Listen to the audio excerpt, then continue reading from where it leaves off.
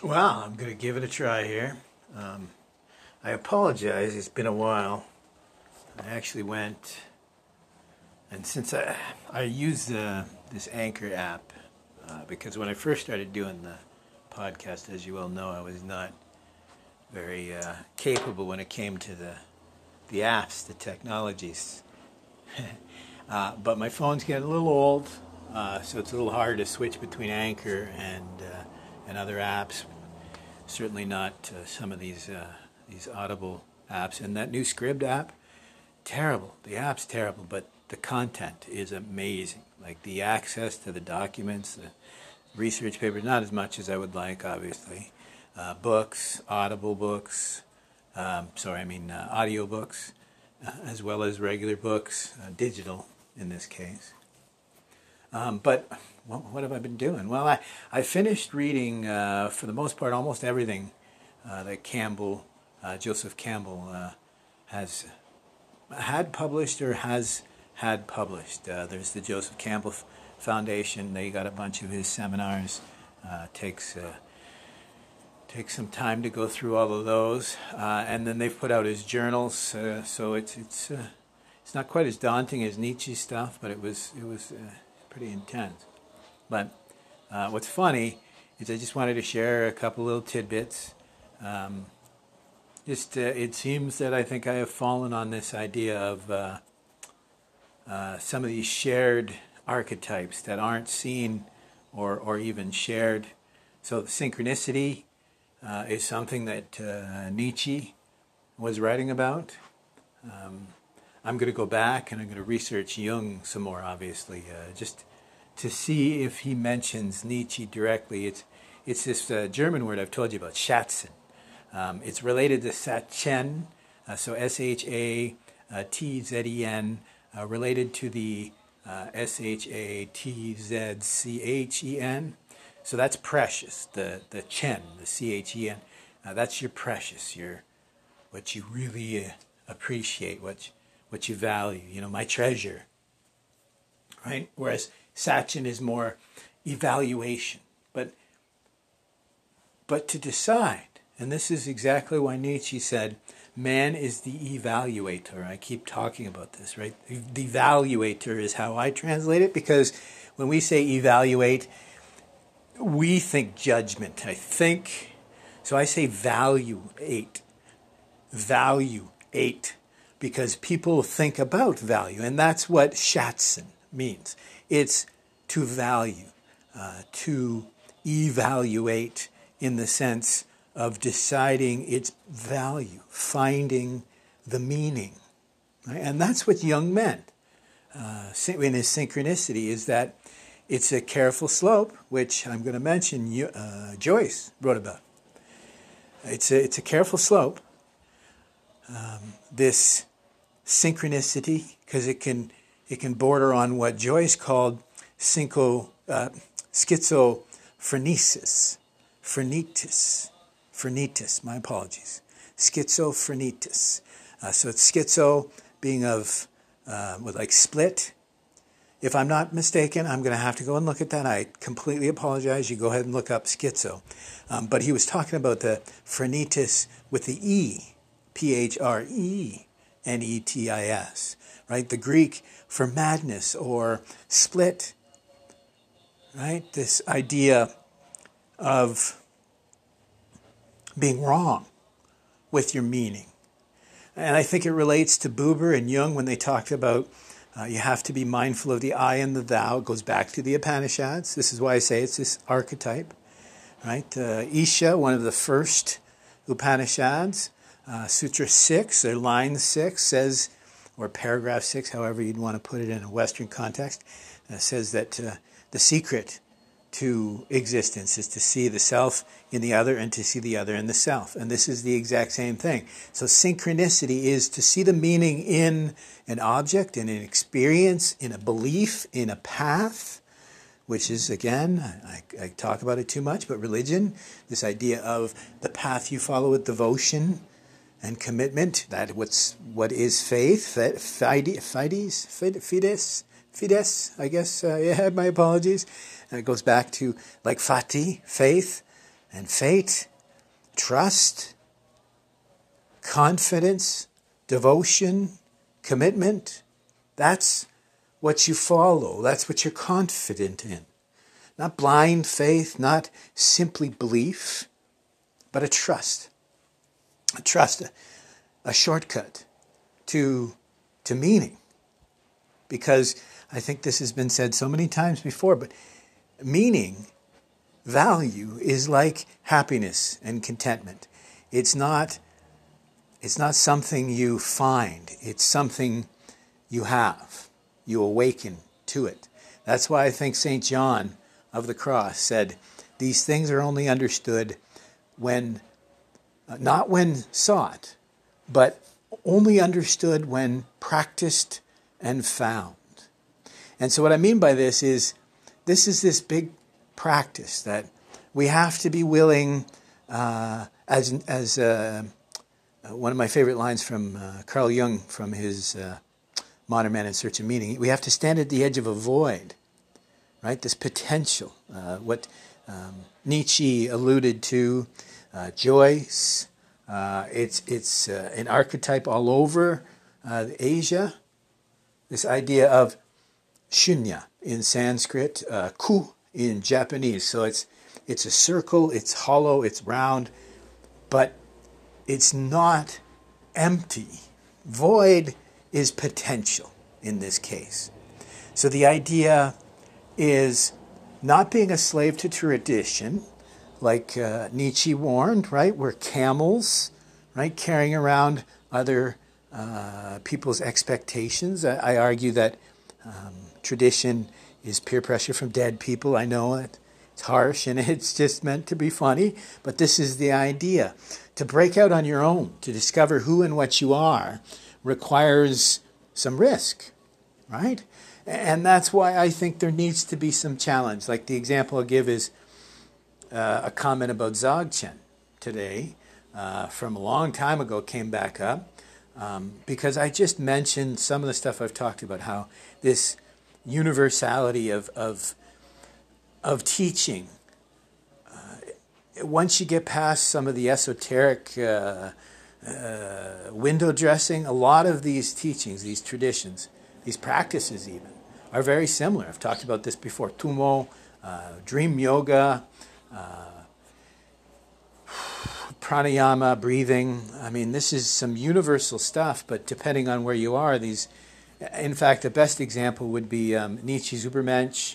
Jung, I have still to find...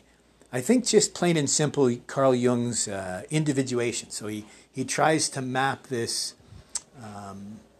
archetypal epitome of existence, this perfect person, this perfect being. I think he tries to map it on ourselves. So his idea is individuation. But in Buddhism, it's the bodhisattva, bodhi being, wise, brilliant of mind, sattva being the best being you can be, so being both wise and also mindful of the temple of which you build. But part of that is the society in which you live. So again, the self and the other, the I and the thou, right? How important is this? But for us to carve for ourselves, we have to be mindful of these things, that we want to embrace our destiny, whatever it may be, right? Not relive an expectation, a previous experience or a tradition. So we got to risk, making mistakes, right? So that's why I don't mind being close to being wrong a lot of the times, because it's in those moments that we really break through to the understanding. So the Dzogchen thing I mentioned, I was just sharing online. I had shared some of these funny moments. This, I can't remember what, Shinkantaza, I think is what they call it in Japanese. So this purification of the Zen Satori experience. So forget about all the other crap. You're not breathing. You're not counting your breathing, I should say. You're not doing any of the weird stuff. You're just sitting, being nothing, right? Like I've said before, the Zazen's a different the sitting and being of the no mind. So arguably, this is very similar to the Dzogchen, but that's neither here nor there. Because really, the truth is, it's like Kabbalah, right? Those who know don't say, and those who say don't know. But at the same time, it's not something that you can voice. It's who is it that said that? I mean, I think a million different guys have said, and ladies, right? Claire of Assisi is a great example, which was my recent flub. A lot of them have said this idea that you can't voice these truths, these ephemeral, beyond, not ephemeral, but this infinite experience, right? It's even beyond ourselves. So really, we can only put into context like the metaphysical in our own sort of like, it was like the best meal I've ever had, right? We can never really truly express the metaphysical experience to any degree, really, right? We can just, and that's the argument. Bertrand Russell's probably said it a million times. I've read it a half dozen times in some of these books recently, between Joseph Campbell and some of the introductions and some of the other comparative religion courses. This idea that signs and symbols, I mean, that is what language is, right? When we talk about something, we're referring to the linguistic device that references the actual object, right? There's the idea of the object, then separately there's the object itself, then even separate from that is what we use to represent the object in verbal communication. I mean, arguably it could be nonverbal, could even be a whole other set of, I don't know, sorry, I digress. So for me, the importance is this synchronicity, right? So I leave a comment about Dzogchen that, a couple things resonate with me, how in Buddhism, right, the very first teachings of the Buddha is the Sati-sampajana Sutra. No, sorry, the Satipatthana Sutra. And part of that sutra is Sati-sampajanya, this idea of to be mindful, to remember of these essential truths and teachings of what you've come to learn, right? Because there's a learning process first before you can just jump right into it, which is the hilarity of the whole situation here. Right? Sampajanya being to apply this to all of life's daily activities, these simple truths that, life is made up of our perception, and we tend to be a little bit jaded, and we have to be a little more open-minded about, perception and situation, right? So I left this comment, I've talked about it in the previous podcast, the interesting idea of the astronaut who said one of the most profound experiences they had as an astronaut in space was actually having something accidental happen. Right? They got left in space for 5 extra minutes. It doesn't seem like long, but they said it was beyond profound. They keep them busy all the time, partially because of this reason, right? You don't want them thinking about the fact that they're trapped in this little coffin in space, I guess. But in this case, the time waiting for his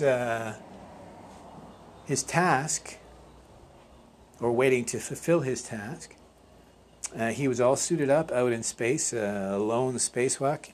And remember how disconnected he'd be. Right? He's in this space. It's not like he's actually floating in space, but he said it was profound, just that 5 minutes of silence and stillness. And if that ain't Dzogchen, I mean, okay, I turned in my cards. But, I mean, let's be honest. I mean, if the Dzogchen is not something we can speak of, that means you can't tell me what isn't Dzogchen. Just as ridiculously, I can't tell you what is. But, I mean, I related the other experience, a martial artist, that it could be, again, here's synchronicity. So this story could be an absolute rebuke of this teacher, this martial arts teacher. Because when this kid was dropped off to class, the first class, I guess they were all newbies. It doesn't really matter. It can be a thought experiment. But the dojo, what do they call them? The sensei, they tend to call him a sensei, yeah, right? Actually tasked everyone to just stand in front of the mirrors and stare into the mirror for an hour. That was their first task. Their first challenge, even, you could call it. Not just task, but challenge.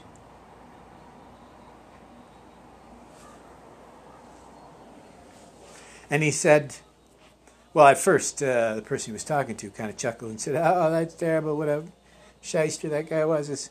But he actually said it was incredibly profound. He said, you really had to put your stuff together, I think, is what he said. Right, so I shared that, plus the idea of the sati sampajanya, or even the whole idea of satori itself, this moment of clarity. It comes and goes, right? So the idea, just trying to get across, in this case, I'm trying to get across that, Dzogchen is not that different from so many other ideas. But when it comes to synchronicity in this case, it's impossible. When you understand synchronicity is seeing the meaning in something, whether it's there or not, right? A very personalized perspective to meaning, to value, right? Synchronicity, it's like see the meaning in something.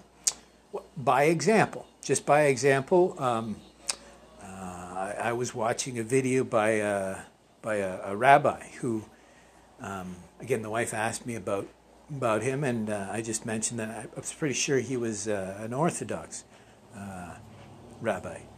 And lo and behold, not only was he Orthodox, very specifically his sect, and there's this tradition of the, and pardon me, I'm mispronouncing here, the Tzedek,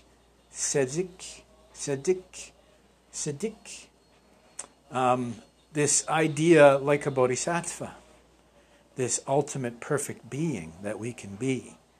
Right? But there's this beautiful tradition within that they say that the world is held up by 36 perfect beings. But the beautiful truth of this story is they may not even know they're one of the 36 perfect beings holding the universe up. And it's so true, I've talked about this before, that I think the magic of the human being is it only takes a few bad apples to spoil a bunch, is not really that true when it comes to human nature. Because it takes far more people to convince a group of what would we say? Say 100 people. It would take far more bad people in that group to convince the whole group to do something bad than it would to convince the group to do something good. If you think about it, that's the beauty of the human experience, that we both can pretty much agree that it is within the realm of possibility that one person in a group of 100 people could speak up and say, hey, let's do this awesome act of charity for somebody. And you would find that the vast majority, we've talked about this, probably 80% or more, would willingly participate in this act of pure goodness, charity, what have you. But the chance that one bad person could convince 100 people to do something bad is much, much, much less likely. We're talking multiples. I would say it would take, 2, 3, 4, 5, 10, I argue 10 or more. 10 times as many bad actors to spoil a bunch of people than it does to encourage us to commit a good act. That is the story of, which is really quite funny. I think it's Bernard of Clairvaux, an early Christian, what would you call it, scholar? He talked about, what would you call it, our I can't remember the term they use for it, but pardon, my brain's all over the map today. But when you're born with that original sin. Original sin is simply the truth that Buddhists talk about, that most of us are selfish and self-serving, ignorant, because we don't know better, right? It takes us to wake up to these truths and to act on them every day. So the reason why I mentioned the importance of synchronicity is because it's in all of those books, but I've also found out that that is the secret to life. Because we've talked about this, that as a human being, we don't see incremental change. So it actually requires us to believe that we're succeeding in whatever path we're following, for us to commit, but also to believe in it, right? So arguably almost everything with our experience, even though we make fun of belief without tangible evidence, right? Show me the proof. But as a human experience, we don't notice these tiny little changes over time. Name it. A little bit of yoga, a little bit of meditation, a little bit of walking, a little bit of reading. We don't really notice us, improving here and there. It actually takes great leaps, right? And I think that's why it relates to Kierkegaard's, his leap of faith, right? Because that's what it takes for us to see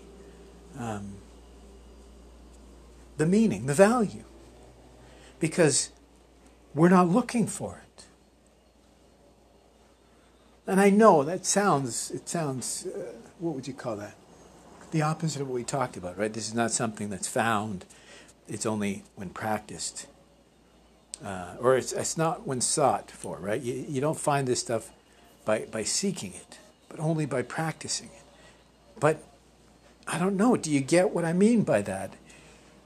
At first, so the expression is, these things are not understood when sought, but only when practiced and found. So at first you're thinking, well, you can't look for them. It's a reference very similar to the idea of contentment and happiness, this scientific idea that we don't go out and look for happiness, we actually have to embrace it, right? We already have it, kind of like Buddha nature, right? You have what you need to make you happy. It's the Om Tat Sat and the Tat Vamasi. Joseph Campbell loves Tat Vamasi. It's I am that. Or I am, I am that, pretty much. I love Om Tat Sat, right? This idea of, like, we are complete, we're all part of the same system. And that's the idea of this synchronicity, right?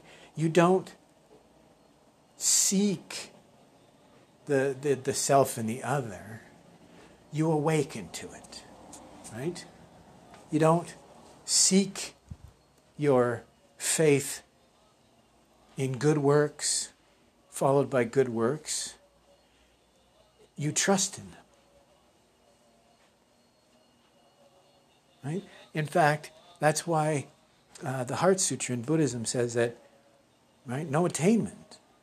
And it's the same in the Bible. It talks about that, right? You can't do good works for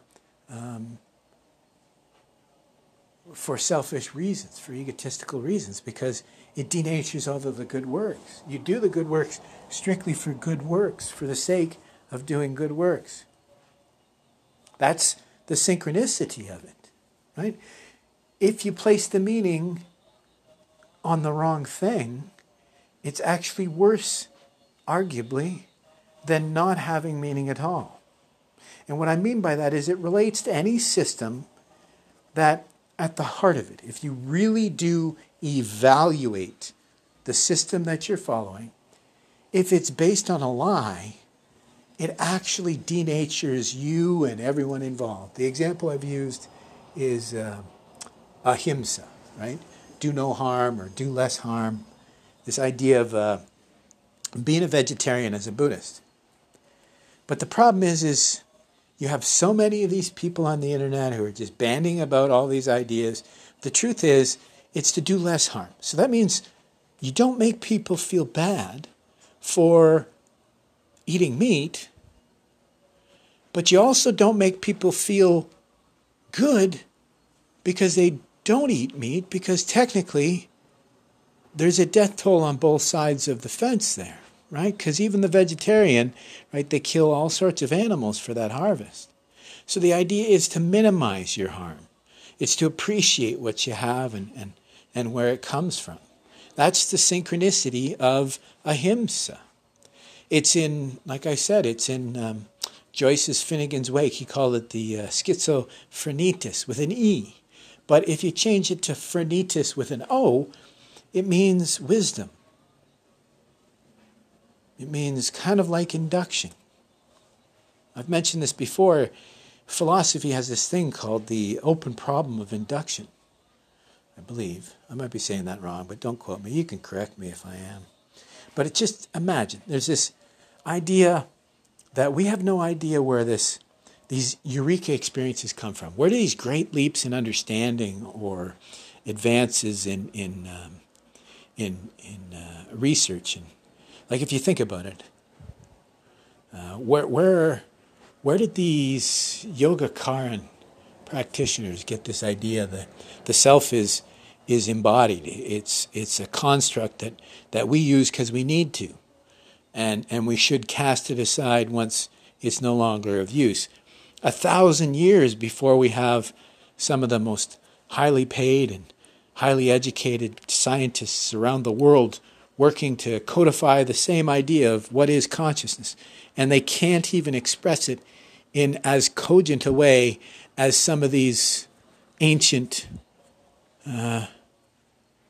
thinkers have. And we're working with translations of translations of translations and copies of copies of copies. I mean, who knows if they were working on an iMac, what kind of a treatise they could put forth, right? Never mind that they were actually practitioners first, scholars second, and I wonder if these so-called scientists are scientists first rather than media personalities first, or journalists in brackets first, because I wonder sometimes, because this is the real truth. Sometimes we don't know. We have to have a certain amount of faith, right? But we balance the pros and the cons. Is it beneficial? Is it valuable? Now, if something turns sideways, something goes sideways, right? Like I've said this, we're winning or we're learning. Well, that seems to be the missing piece, right? Induction seems like this mystical happenstance. But if you think about the human mind, one of the most powerful computers on the planet, I personally think that in no small part we have so much computing power behind our fingertips that we're able to put together everything we've absorbed in our entire life, and we're able to figure out this and that and the other thing, right? And this is why these, I don't really know, but I personally think the importance can't be replaced by, as an example, artificial intelligence, right? Because the one thing that makes us special, that makes our minds, our consciousness, our cognition, whatever you want to call it, what makes us special and impossible to duplicate is our ability to find meaning through synchronicity. Because no algorithm is going to be able to parse the data that's going to tell them, well, this makes sense. Because we make these great leaps that I don't know if silicon could ever track how we come to these conclusions. Because what I'm getting at with like how we have this incredibly powerful computer, it's not just that it can remember everything, but sometimes it works in such a magical way that I don't think we could ever duplicate. I mean, we can look at a problem from different angles, which is something that has to be taught. So technically a computer is just replicating what the human has the innate ability to do and has just attempted to express that in computer code. But will they ever be able to duplicate this magical event? William James called it like an outside consciousness, or like an external consciousness. I call it like extrasensory consciousness that we can tap into. I don't know even. I don't think that's necessarily the case, because if we look at Joyce in Finnegans Wake, he was talking about the schizophrenesis. So it'll either be wisdom or madness, or a little of both, right? Because remember what Jung said, sometimes you have to leave reason aside to explore sense and nonsense, right? And that's what happened to me recently. We were talking about Finnegans Wake, and I threw out something that was absolutely stupid. It was a line about the cooing, right? And I mentioned how Claire of Assisi or Bernard of Clairvaux, how they talk about the intimacy of, but I was probably way off base, and supposedly I made a Joyce scholar might have made a Joyce scholar upset by that, but it's just me throwing stuff against the wall. But I mean, the next line, I saw no evidence of this being talked about. The devil and the Danes. Right? It sounds cool. The devil's in the details. I mean, there's all sorts of different ideas behind it, but if you think about it, the devil, the darkness, the shadow, and the Danes being the Vikings being the founders of Dublin, because they used to call them the Dub, right? D-U-B-H or D-U-H-B. Don't quote me on that, but the Irish word for dark, for black. And that's what they used to call these Vikings that invaded on that coast. So it makes perfect sense, right? Because, I mean, you're invoking a specter, a demon, right? The devil, the Danes, the demons. But, I mean, that was pretty cool. I mean, that's not in any of the books, and it's profound. But what I chuckled at is this pronouncement of a scholar, what this or that might or might not mean, right? It's just like, what is Zen? What is Dzogchen? What is the Tao? I chuckle to myself, because if it's something that you can't define, well then, on what planet do you get off thinking that you can, with a straight face, say what is or is not Zen, right? So if you're telling me I can't tell you what is Zen, on what planet do you think you can get off telling me what's not Zen? I mean, it's the same thing with Finnegans Wake, because what I mean by this, the reason why I chuckle, it's similar to Nietzsche or Balzac. I've heard people, well, Nietzsche or Foucault or Sartre, I've heard people mention, hey, this means this, or, you know, but when I find out that they haven't even read it in the original language, like especially for Nietzsche, I mean, Shatzen, if you translate it as evaluator, then you're not going to understand what he means. I mean, and I mentioned too before, the one line, I think it's Hintervelten, where he talks about how God creates this world so it could be read either as God himself is this colored vapor before our eyes, or the world is a colored vapor before our eyes, or even one little deeper reading is that, is God the colored vapor that's before our eyes? But I mean, I've only picked out recently, out of the last 3 or 4 scholars I've been reading regards Nietzsche, only one of them mentioned the importance of the Untergang, right, the down going. But he only mentioned it about how he was willing to go down and into the people and go up high on the mountain and all that hermitage and that sort of idea. But the idea that Intergang and Untergang all mean at the same time. It's a down going, but it's a going through. So almost a reference that even his prophet still had something human, right? As he says, we're meant to be overcome, right? We're a beast meant to be overcome. So this inference that even he had something to be learned by these lowly creatures, this idea, but I don't know, I digress. But this idea of being open, right? More curious and less judgmental, that's the message of synchronicity. But as C.S. Pierce said, right, first rule of logic is doubt. So that's where the fear comes in. Because you could accidentally come up with some off-the-wall wacky idea that makes no sense at all.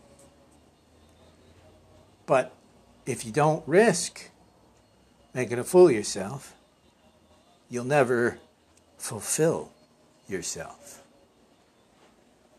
Right?